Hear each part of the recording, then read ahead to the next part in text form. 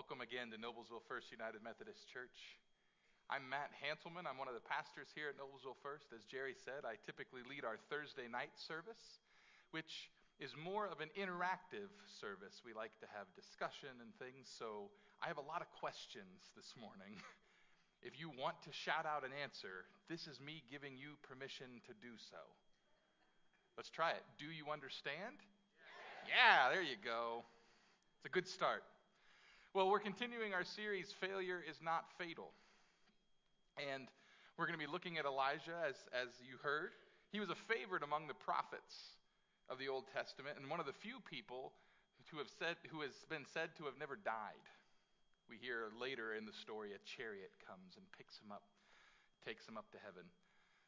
But here in our story today, we hear Elijah at the end of his rope a bit. So first, a question. What do you do? What do you do when you are at the end of your wits? Do you hit something? Do you pray? You yell? You scream? Sure. Cry. Absolutely. I'm an eater. When I'm at my wits' end, I eat. In an unhealthy way, if that comes to any surprise to any of you. I think we all have positive and negative reactions to being at our wits' end. Some of us have a happy place. Some of us find refuge in friends or the Bible or what have you. But Elijah has been on a bit of a roller coaster that leads up to the story that we just heard in 1 Kings 19. So I want to do a quick recap, because we find Elijah coming into this story about 2 chapters before as he's telling King Ahab that there's a drought coming and that it will not rain again until Elijah says so. So he tells Ahab, and then God sends him into hiding, and he goes to a brook. And God says, stay by this brook and drink its water, and the ravens tend to him. They bring him meat and bread, and he is sustained by a brook. When the brook dries up because of the drought, God says, okay, go into this town, and you're going to find a widow, and that widow will care for you. And so he goes to the widow and says, hey, God told me that you get to take care of me now. And the widow says, okay, but I was literally about to bake my last piece of bread before I die, because I have a little bit of flour and a little bit of oil, and that's it. And then we're out because of the drought. And Elijah says, don't worry, God's got you covered. We won't run out of food. And he doesn't. The little bit of flour never runs out. The little bottle of oil never runs out. And they sustain themselves on that. The Bible doesn't tell us how long the brook and the widow each individually happened, but we know that by the time that story comes to an end, that it says the drought has been happening for about 3 years. Wow. And I'm wondering for you, what is your patience level? What's your patience level for waiting for God to give you the next instruction? Because 3 years is a long time. And it's not that Elijah should have felt abandoned by God, right? Because the jar of flour still wasn't running out. The bottle of oil still wasn't running out. God was obviously in it with Elijah, and Elijah knew that, but still he's sitting and just saying, okay, flatbread forever, and waiting for God to come back. And he does. And says, okay, it's time. It's time to go back to Ahab. It's time to go back and tell him that I'm going to bring rain. But first, I want you to tell him that the drought is his fault. Tell Ahab that it is because of his actions following false gods that caused me to bring this drought. Because Ahab had abandoned the Lord God for other false gods. We get their names. Their names are Baal and Asherah. And those came because of who he married. Many of you have probably heard the name Jezebel. That is Ahab's wife, and she served Baal and Asherah.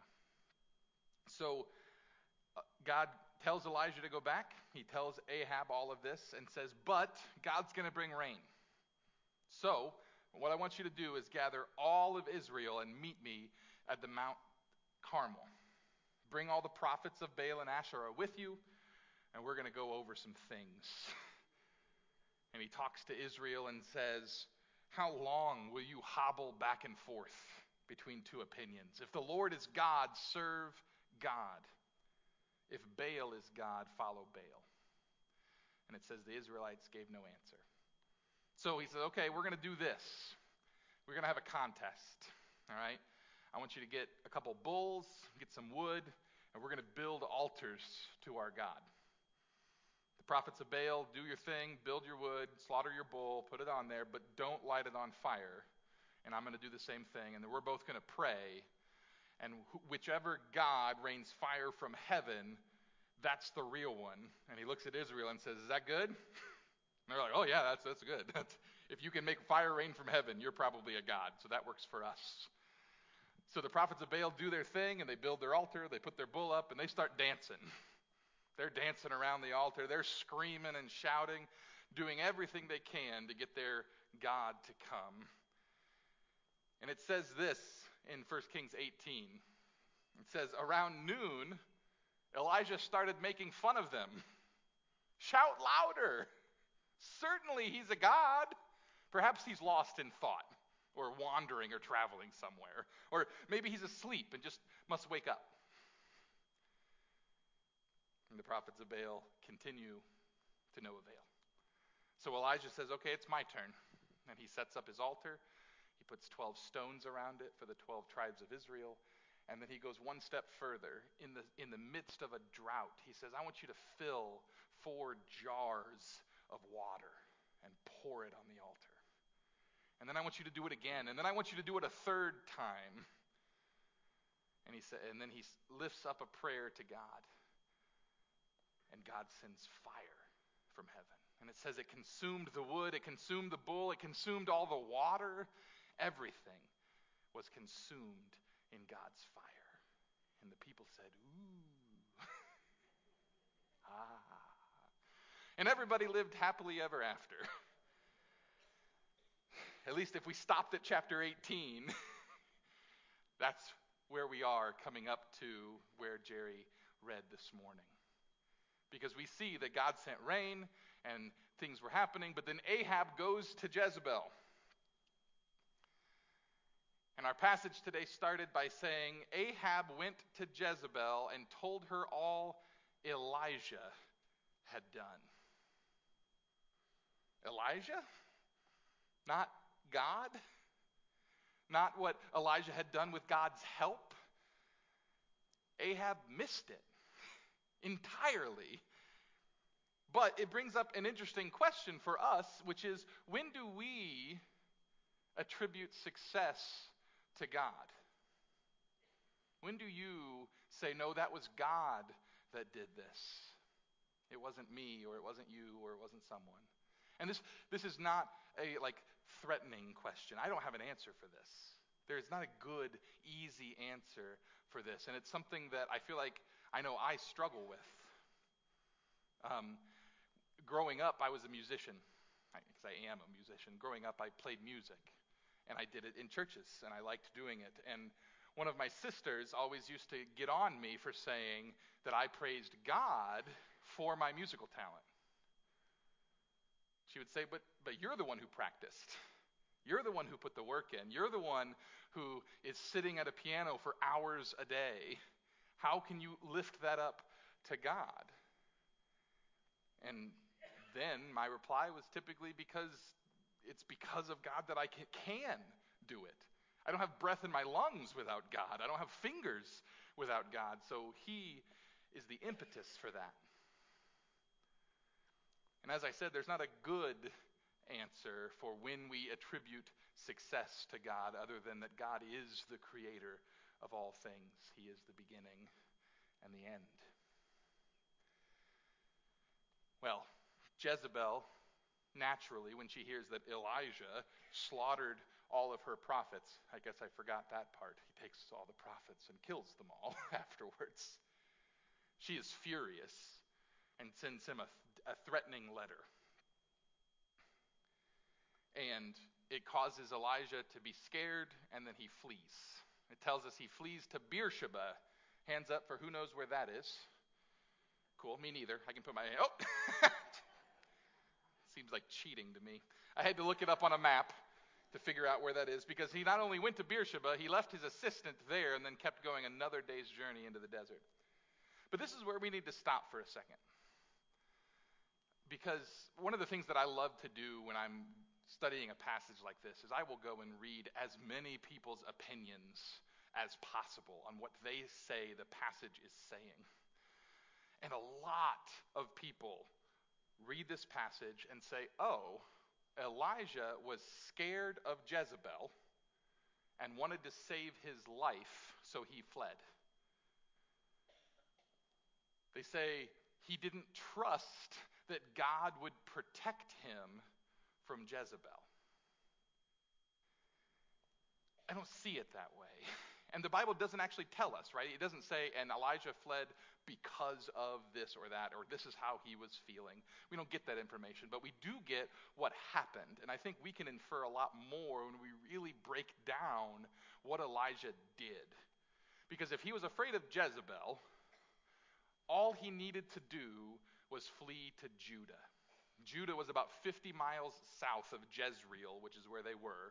And the king of Judah was Jehoshaphat, and he was a good man. He was a godly king and would have surely protected Elijah from Jezebel. But he doesn't. He goes 50 miles south into Judah, 40 miles more south into Beersheba, and then another day's journey into the desert. And it says he found a solitary broom bush and fell asleep. Before falling asleep, he gives us an inkling into his reason for running. When he cries out to God and he says, "It's more than enough, Lord. Take my life, for I'm no better than my ancestors." And I read this of like literally just screaming at God. It is more than enough. And he falls asleep. So to recap, Elijah has both announced the beginning and the end of a 3-year drought. He's won a challenge proving that the Lord is the one true God and killed 900 false prophets. He's done all of this in the view of the king and all of the Israelites. And while you would think that this would convince anyone, even the biggest skeptic, what he receives is death threats. So you can imagine Elijah's frustration with what's happening. I can just see him walking a day into the desert and just saying, "I tried, God. I did. I did what you asked. I performed signs for the people, but I'm no better than anybody that came before me. I failed. I didn't convince the king. I didn't help Israel turn back to you. I did all of this work and was zealous for you, and for what?" Sorry. Death threats? It's too much. It's more than enough. And he falls asleep. That to me is not a man running from Jezebel. It's a man running from his responsibility. Who said, "I tried. I tried to do what you said, and nobody listened. And it's just too much. I got to get away." And after a while, a messenger comes from God and taps on him and says, "Hey, you should eat something." I can just imagine this Elijah just being, bread. Out of nowhere.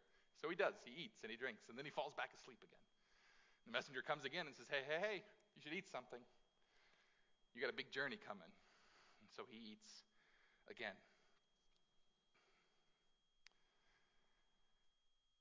The question for you is, when was the last time you truly rested? Granted, Elijah's situation is not the best time for this kind of rest, running away from his responsibilities as far away as possible. We're 90 miles in a day's journey away, and he falls asleep under a bush. But you'll notice that God doesn't say, Elijah, get up and get back there. He says, here's some food. Rest up. Big stuff's coming. When was the last time you truly rested? Maybe a counter question. When was the last time you truly needed to rest? Were you today years old the last time you truly needed to rest? Is that now? It tells us that the food the messenger brought sustained Elijah for a 40-day journey to Mount Horeb, God's mountain. It's where Deuteronomy says Moses received the 10 Commandments. And he comes to a cave in the mountain and spends the night, and it says the word of the Lord came to him and asked a question. It said, "Why are you here, Elijah?" Leave it to God to ask the poignant questions. It's not, why did you run from Jezebel? It's not, why did you want to die back there under that bush? Why are you here? And Elijah unloads. I've been very passionate for the Lord God of heavenly forces because the Israelites have abandoned your covenant.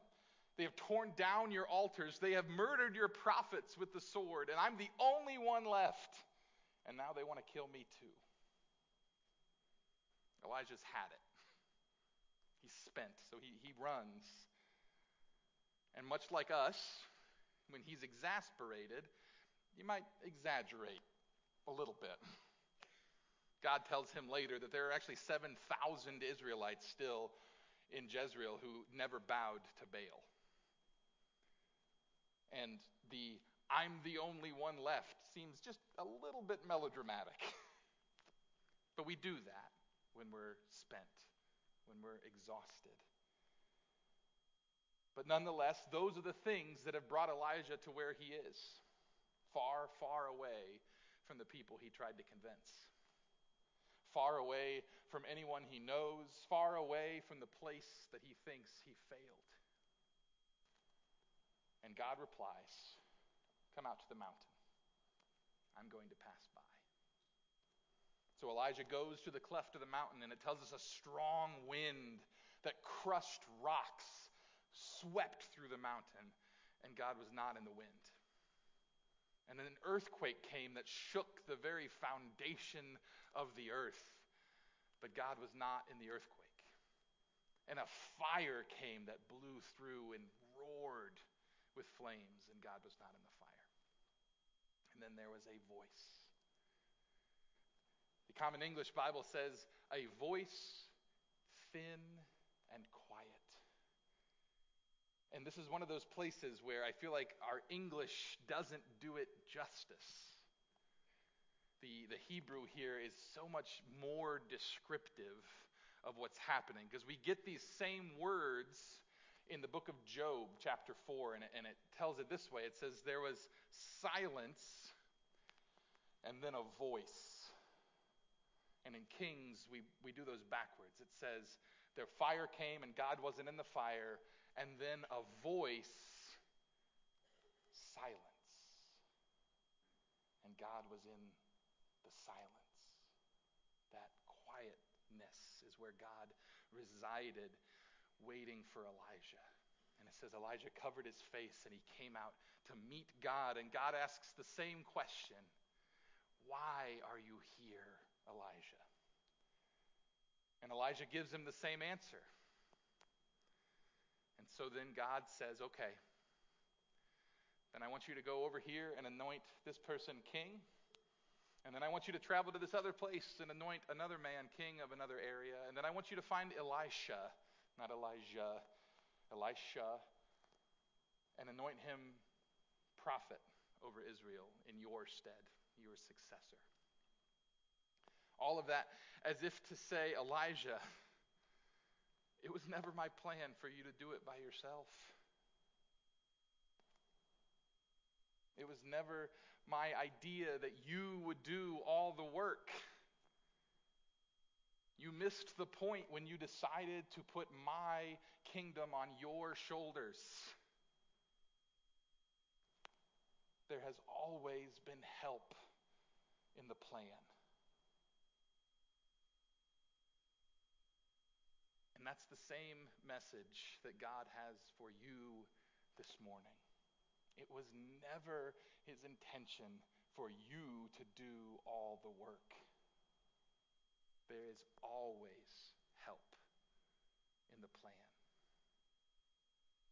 I have an inkling that most of us in this room have something in our lives that we have decided has to rest on our shoulders and our shoulders alone.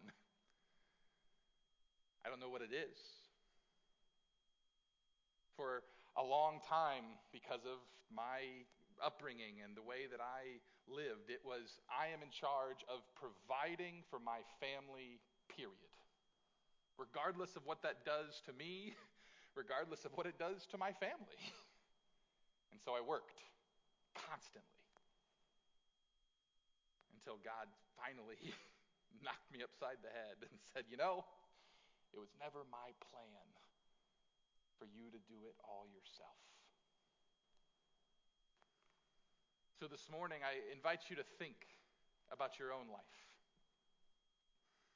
And I see two different things that could be true, and maybe they're both true for you this morning. The first being, where is it in your life where it is more than enough, Lord? It's more than enough. And you are done.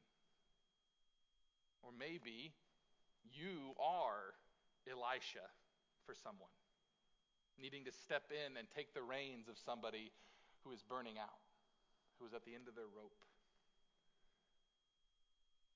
And I think we are all a little bit of both of these. And I am confident in the Lord in saying to you that if everybody in this room took these two questions and seriously considered them, that this community would become closer to God's kingdom. That God would draw himself closer to Hamilton County, and that we could continue the work of God in powerful ways. Thanks be to God.